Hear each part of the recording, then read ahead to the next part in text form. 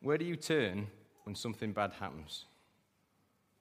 Who do you turn to when something terrible happens? I want you to go to the trouble of trying to think of somebody you would turn to. When you get the really bad news, when you've had the really awful day, when you've had the bad diagnosis, or whatever it is that's come your way, where do you go? Where do you turn to? I think it's really interesting how we cope when we're faced with really bad times. It's almost like you can put a magnifying glass over somebody's personality and zoom straight in and get to see a lot more of what they're like in the bad times. I remember me and Jude hadn't been going out that long the first time we were in the car together, and I actually saw me do road rage. I don't know, that's probably not a great admission, but I wasn't really angry. It was a bad moment, and I reacted badly. And it was like she shone you could see a microscope into the true character of my life. Because how we react in bad times is how we react. That's us. That's why we've got programs on the TV just at the moment called 24 Hours in A&E. Have you seen 24 Hours in A&E? Is it just me? There's a couple of people nodding their heads. I don't really like it, but it's our together time, me and my wife, so we watch it together. And it's incredible, in real adversity, the character that you are able to see in people, isn't it? People say things like, I didn't realize I loved him that much. I didn't realize that I couldn't get by without him. Or I didn't know I had strength to deal with that. When the microscope of opposition comes into our lives, we get to see a really clear picture of what we're really like, don't we? I'm a bit of a World War II buff. I think I've mentioned this before. And in about 1939, so it's just before, so any of you who know your history will know the kind of time that I'm talking about now. Just before the war, England is isolated, surrounded. It's on its own against the might of the German Empire. And there is the crumbling cities. And if you look down on a map, and I say, this is brought to mind because the film Dad's Army is about now, and you can remember that map where the Germans are all around us. The Americans hadn't joined us yet. The Russians weren't allied to us yet. We stood on our own, and it was desperate. It was desperate. We were oppressed. Our adversaries were there, and we should have been scared. But in that opposition, in the face of that surrounding terror, looking round at the recent defeat at Dunkirk and the crumbling cities, the people showed some British spirit. And now we look back at it nostalgically, and our governments will kind of claim it as their own. And the country showed resolve. It was like you could zoom the magnifying glass down over the British people in this adversity and see some, I don't know, East End spirit, Blitz, the spirit of the Blitz, that's what they called it. And we even sang a song about it. And I'm reminded of it because Dad's Army's out. Who do you think you are kidding, Mr. Hitler? Do you know that song? That came out of the East End. And think about it. Hitler is bombing everybody to bits. He's the force. He's the power. And we are cockily, arrogantly saying, who do you think you're kidding, Mr. Hitler, if you think all England's done? We are the boys that are going to stop your little game. We are the boys that will make you think again. And our soldiers are stood there with staffs or trowels instead of guns, and we've got no food to eat, and our cities are bombed to death. And yet, in the face of this huge opposition, we get to see the spirit of the people and what we really depend on as a nation. That's the kind of thing I want us to be thinking about as we go into the talk. Nehemiah went back to Jerusalem, and it was oppressed and surrounded at every side. Every side. The people were, and the chat and the conversation, as you'll remember for the readings, I don't know if it's possible to put that first part of the text up, all the opposition that they faced was saying, you're threatened with death. We're going to come after you. We're going to get amongst you. You are flawed. This is not going to work out. The opposition was everywhere. And the question that I want to ask you, that I want you to have resonating in your minds, is where did the people turn to? What was their hope in spite of this huge opposition? And I guess I want you to try and do it through the mind's eye of a soldier builder. So they were building the walls, and they were soldiers as well at the same time. I want you to try and think about this soldier on the walls of Jerusalem, looking out to the horizon, beads of sweat dripping down his face through fear, the sun coming up at daybreak, and he's looking out to the horizon for fear of the enemy. He's hearing his wife talking about the stories of this opposition that is rising up and rising up. Where is his hope in? That's the question. Where are the people of Jerusalem's hope in? Where is our hope when we face difficult times? Let's get back in the story. And I want you to notice the way that these people are opposed. And what I find interesting as I look through this is we're 2,500 years down the line, and it's the same kind of insults that we face as Christians, isn't it? It's quite interesting that the enemy's not come up with anything new in that time. The insults are the same. Listen for them. When Sanballat heard that we were rebuilding the wall, he became angry and was greatly incensed. He ridiculed the Jews, and in the presence of his associates and the army of Samaria, he said, "What are those feeble Jews doing? Will they restore their wall? Will they offer sacrifices? Will they finish it in a day? Can they bring the stones back to life from those heaps of rubble, burned as they are?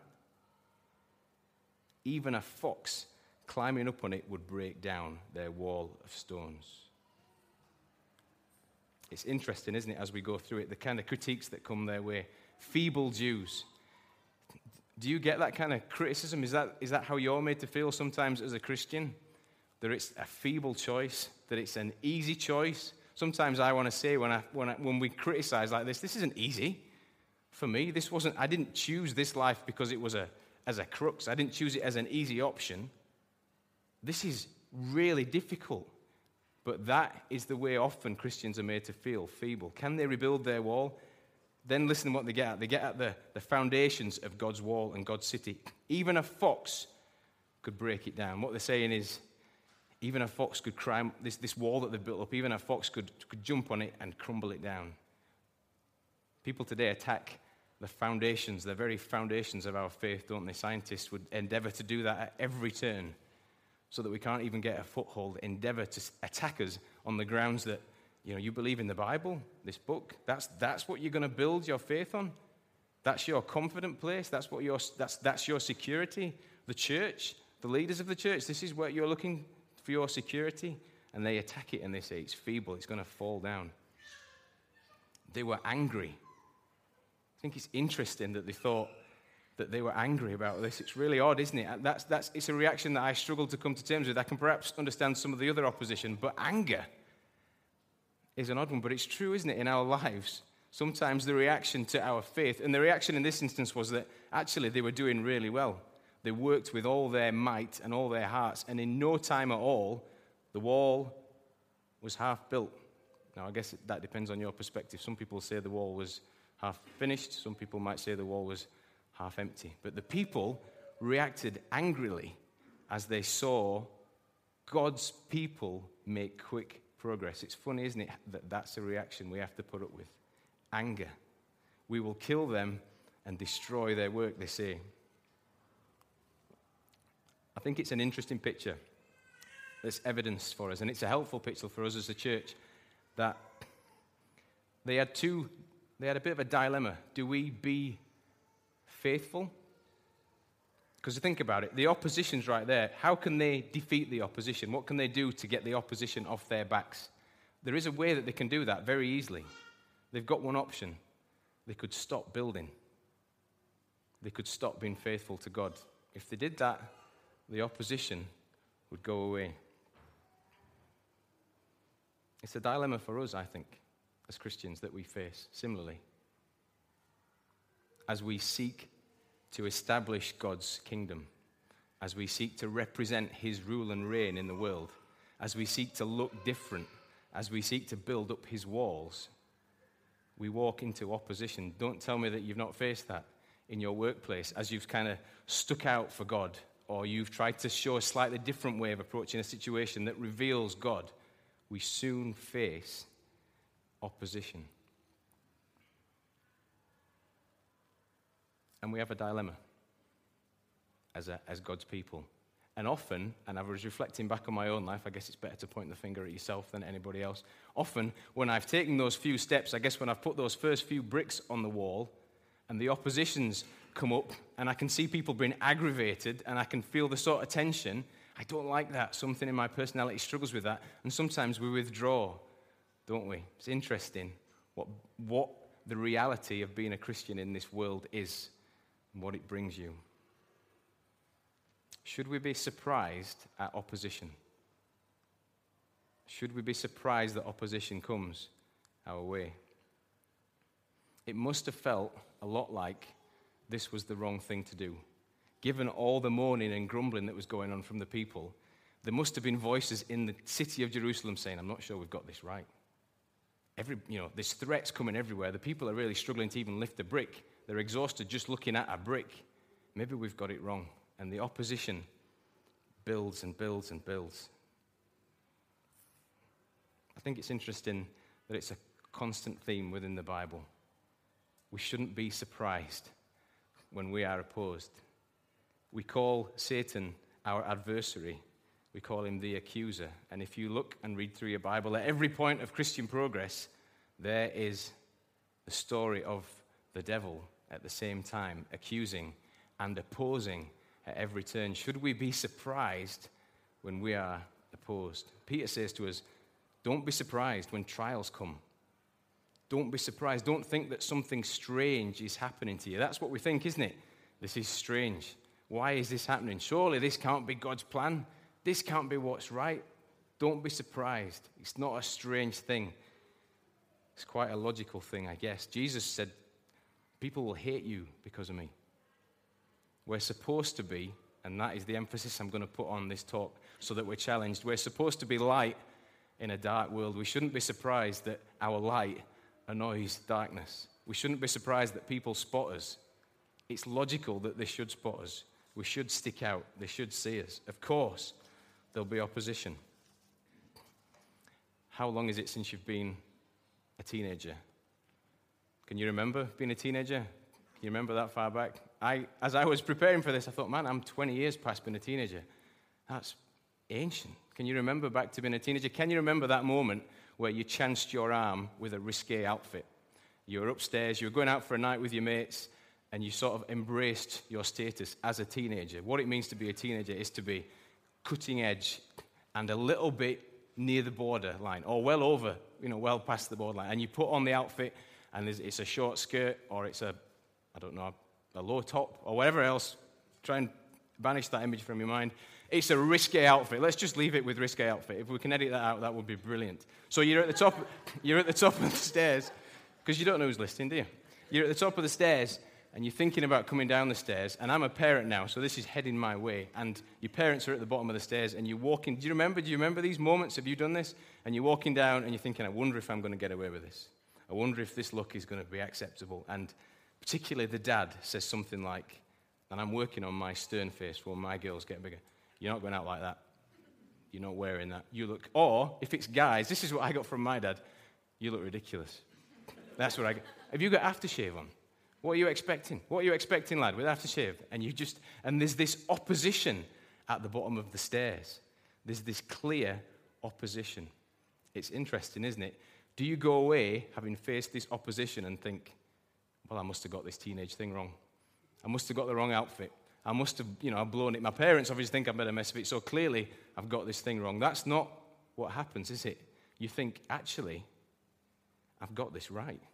I've nailed it. If my parents think that I look too ridiculous, then actually I've absolutely nailed this look. And what you go on to do then, when you get out with your friends on your night out, you say, my dad thought I looked ridiculous. You wear it as a badge of honor. I had to put an overcoat on. A big coat, sorry, I'm 37. Put an overcoat on and sneak out. And you wear this opposition as a badge of honor. And what it does, actually, is affirm that you've got it right. Should we expect opposition as Christians if we look different? Should we expect it to be an easy path? Should we expect everyone just to go say, yeah, that's fine? No. It's really logical that there's opposition in our lives. And let's be challenged, because often what I do when faced with opposition is shy back and hide and walk away. Let's remember that Jesus said, no, this is going to be tough. We shouldn't avoid the difficulty. We should remember that it's probably logical that it happens. I'm going to self-edit, so I'm going to skip a bit. So you're lucky. Could have been a lot longer, the sermon. We're going to skip over a few points. Let's get back in the text about verse 13. Therefore, I stationed some of the, and I want you to think about the kind of journey, sorry to jump about, I want you to think about the kind of journey that the people have been on up until this point. Think about how dispersed and disunited the people were and how unfocused they were to live in this ruin for so long. I want you to think about this sort of people, disunited, dispersed, unfocused, fairly unmotivated, and then read with me the account of, and think about the journey that these people have been on and the change that we now see as they are faced with this huge opposition and sharing this vision of Nehemiah. That's the picture. They're very acutely aware. We've thought about this opposition that is all around them. That's in play. And Nehemiah sharing this vision. Think about the journey that they've been on. Therefore, I stationed some of the people behind the lowest points of the wall at the exposed places, posting them by families with their swords, spears, and bows. From that day on, half my men did the work, while the other half were equipped with spears, shields, bows, and armor. The officers posted themselves behind all the people of Judah who were building the wall. Those who carried materials did their work with one hand and held a weapon in the other. Just think about how far these people have come. They've gone from not being able to really do anything or be motivated to do anything to be able to do two things at once. The only two things I can do at once, I use a knife and fork, and I think that's because I'm really focused on getting the food into my body. These people completely changed around to be able to do two things at once, to build and be prepared to fight. Then I said to the nobles, the officials, and the rest of the people, the work is extensive and spread about, and we are widely separated from each other along the wall. Wherever you hear the sound of the trumpet, join us there. Our God will fight for us. I don't do the lottery, but if I did and I won it, I would buy a guy to stand next to me with a trumpet. I think that's a really cool thing. Do you know what I mean? Don't you? Just to have there all the time. Nehemiah's saying that this guy is with me. Now I want you to think about why. Why has he got the trumpeter with him? So we continued the work with half the men holding spears from the first light of dawn till the stars came out. At that time, I also said to the people, have every man and his helper stay inside Jerusalem at night, so they can serve as guards by night and as workers by day. Neither I nor my brothers nor my men nor the guards with me took off our clothes. Each had his weapon, even when he went for water. The author is really trying to say this is a different bunch of people than what we had before. These are people who are now completely engaged in God's battle, completely engaged in spiritual warfare, and they've gone from being apathetic and disinterested and exhausted at the sight of a brick, and they are motivated with every ounce of their body to do God's work here. I think it's really interesting, the picture. Faced with the opposition, the people are motivated. It's not always the case. It's not always the case, but it's often the case that when we face adversity as human beings, we come together in unity. When we are aware, acutely aware of the opposition, we come together. Think about the floods that have recently passed us by. You could think about any natural disaster I can think of, really, and it's incredible. The consequence is that people come together and people help. I got a phone call from my brother just before Christmas, and he rang me up and said, Ash, can you get over here as soon as you can? The house is flooding again. And I was really thankful, actually, because the boot's always on the other foot with me and Dan. He always helps me out, and I thought, this is great at last. This is in my skill set. I can scoop water. I can do that. So I shot over there, and the rain is bucketing down, and it's a dramatic situation. It's about 3 or 4 inches off going into the house and flooding. But when I got there, the street was full of people helping out, and covered in mud. It was quite a picture, just soaking with water and covered in mud. And our Dan was stood there with a cup of tea. Now he had been very busy, but he was exhausted and reached the point where he had and I got there and he said, "Do you want a cup of tea?" I was like, "Yeah, okay, let's have a cup of tea." And I said to him, "Who's this guy?"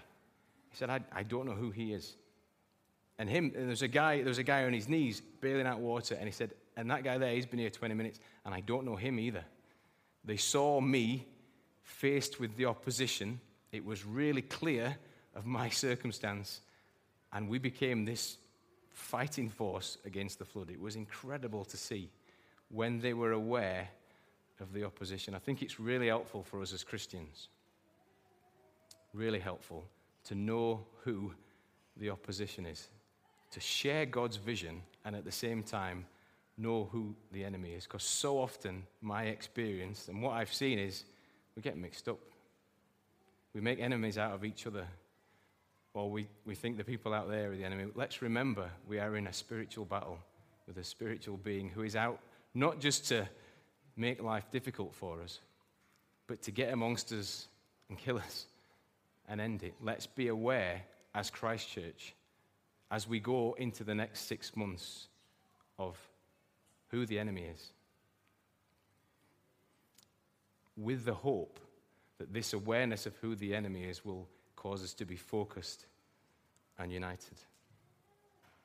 Nehemiah took a step back. We read that in the text. I don't know which verse it is, but he takes a step back and he takes like a managerial assessment of the situation. And what he sees is that this people that have been dispersed are going to function way better if they are united, if they are stuck together. So he grabs, there were families living out, I guess, outside of the city walls, and the picture is that everybody comes inside, and the families fight side by side, and there's this incredible change in the outlook and the efforts of the people. They go from being really dispersed and what reads to me like quite selfish to being a unit, a real unit and a team. And what Nehemiah does, he says, we're not going to have any gaps here.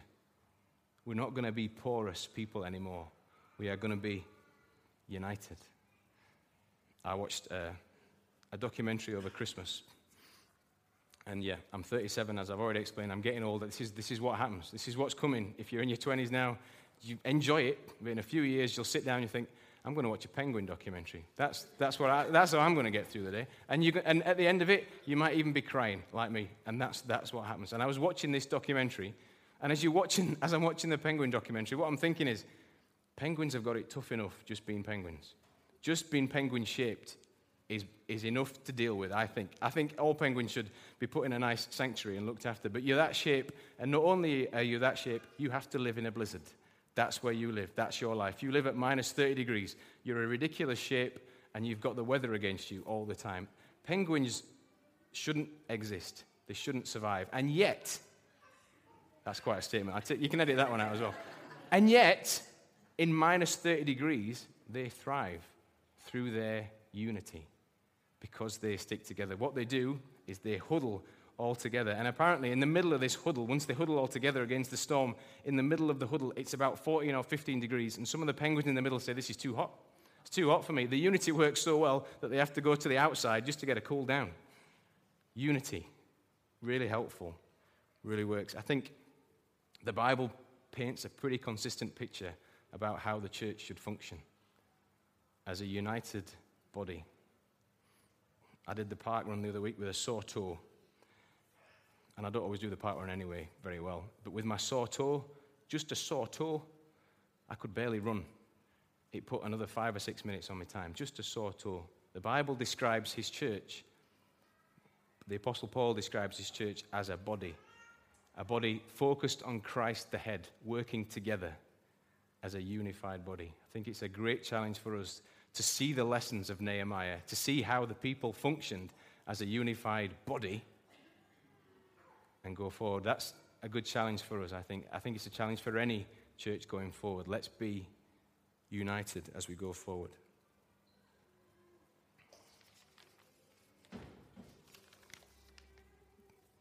The people were focused as well. Nehemiah got the people focused. Remember we talked about the guy with the trumpet and how I said I'd really like a trumpet? Well, the tactic with that was that they weren't going to let wherever the threat came, Nehemiah would run over there, the dude with the trumpet would run along with him, and he'd blow his trumpet, and then everybody would get there. They'd changed from being quite a selfish bunch of people to have been a bunch of people that said, no, we're all in it together, and anywhere that there is threat, we are going to endeavor to get there quickly. So if the enemy gathered at one side, Nehemiah bolted over with his trumpet, the trumpet was blown, and they were there like a shot. There's a strategic determination just to be on it. A strategic effort to have no weak links. I think it's interesting, the things that we, as Christian individuals, and as church, the things that we tolerate. I guess I'll make the application about individuals just because we've talked a lot about church. Sometimes it's interesting, isn't it, that we just kind of let sin creep into our life in a way that we wouldn't let anything else slip like that. If we notice a slight discrepancy in our bank balances, we get on it. If there's a squeaky door in our house, most of us get on it. But when sin creeps in, sometimes we don't always have that focus. Sometimes we just kind of tolerate it. There's a great picture, I think, in Nehemiah that he just says, we're not going to let the enemy get any kind of a foothold here. We're all going to rally round. One of the things that's really encouraged me since I've come to Christ Church is that it feels like we're a church that rallies round. I get all the messenger information, and I've stopped even touching the phone when they come up because Boydie keeps telling me I keep sending inappropriate thumbs up all the time. And it's only because I don't really know what I'm doing. But I read through it and I see this is amazing. This person's having a struggle, and immediately the message goes out and there is feedback saying, well, we're going to pray about that. We're going to get onto that straight away. We're not going to let this just draw on. We are going to act, and we are going to move as a church, and we are going to pray about that. And I guess my encouragement for us as a congregation, as a body of God's people, is let's keep doing that, and let's do that more and more. If there are some of us who are struggling, I think the Bible gives us good grounds to go and get amongst these people and help them out. It's a good lesson for us to learn as we go forward. I'm going to skip a bit again, really messed up with my notes, and conclude. What does Nehemiah do to the people when they're faced with opposition? What does he do? What does he do with the people? There's that brilliant verse right in the middle, isn't it? Remember the Lord, who is great and awesome. In the middle of the opposition, he points the people to God. Remember the soldier I asked you to think about? And I said, what do you think he's talking about? How do you think he gets through the day? What's the song on his lips? How does he cope? Remember that? I want to read to you a psalm just now. And we think of a psalm perhaps a little bit differently to how often psalms were used. Psalms were often songs, and songs that the people used a bit like slave songs when they were on the way somewhere or when they were doing a job. I want to read you a psalm that the children of Israel sang in fear of battle. And I want you to think about this soldier, and I want you to think about how the children of Israel cope and what they were focused on to get them through this time of opposition. Psalm 46. God is our refuge and strength, an ever-present help in trouble. Therefore we will not fear, though the earth give way, and the mountains fall into the heart of the sea, though its waters roar and foam, and the mountains quake with their surging. There is a river whose streams make glad the city of God, the holy place where the Most High dwells. God is within her. She will not fall. God will help her at break of day. Nations are in uproar. Kingdoms fall. He lifts his voice. The earth melts. The Lord Almighty is with us. It's great. It gives us a helpful picture of this guy's perspective when you think about the threat that he faced, and yet he sings a song like this. It's really interesting, I think, that he sings a song about a river. I don't know if you've been to Jerusalem, but there's no rivers in Jerusalem. It's interesting that all the other empires round about that time, the Babylonians and the Assyrians and the Egyptians, all had these famous rivers that brought provision to the people. If you walk towards the capital of Egypt and you see the Nile, you just literally see the life that oozes out of the side of the Nile. It just brings life. And you could sing a song about the Nile. You could see the people wanting to sing a song about the Nile because it clearly brings life. And yet, this is the perspective of the Jewish soldier. He can sing a song about a river that he doesn't have. He can sing it a bit like the spirit of the Blitz, kind of arrogantly, confidently. We've got God on our side. You can have all the man-made provision that you want. We have all our confidence that God will provide us with the victory. His focus, his hope, the place that he turned to was God in times of trouble, and all of his confidence was in him. Let's remember the Lord who is great and awesome. A tiny bit of application, just some stuff for us to think about. I guess often this all feels very safe. And talking about opposition here, you all go away and think, yeah, I can do that. I can be a Christian in the real world. That's no problem. But in the workplace, when you're out socializing or whatever else it is, to be a Christian, actually, you are faced with opposition at every turn. I want to encourage you with this thought, that when you are living a godly life, when you are trying to be Christ-like to your friends, when you are trying to witness and stand up for Christ, if that brings you opposition, I want you to be confident that God is in that. God is in that. So you don't stand isolated. This is not an event that's going to be forgotten about in 5 minutes. This is an eternal event. You stand with the great and awesome God who threw the stars into space. Now, it doesn't always feel like that away from church, but I want you to be reminded of this truth, that as we battle in the real world for God, God is in it. God is with us in it. As opposition surrounds us, and it will, remember the God who is great and awesome. When we become exhausted with building God's kingdom, let's think of the lessons of Nehemiah. Pick up another brick and get on with the job of building God's kingdom.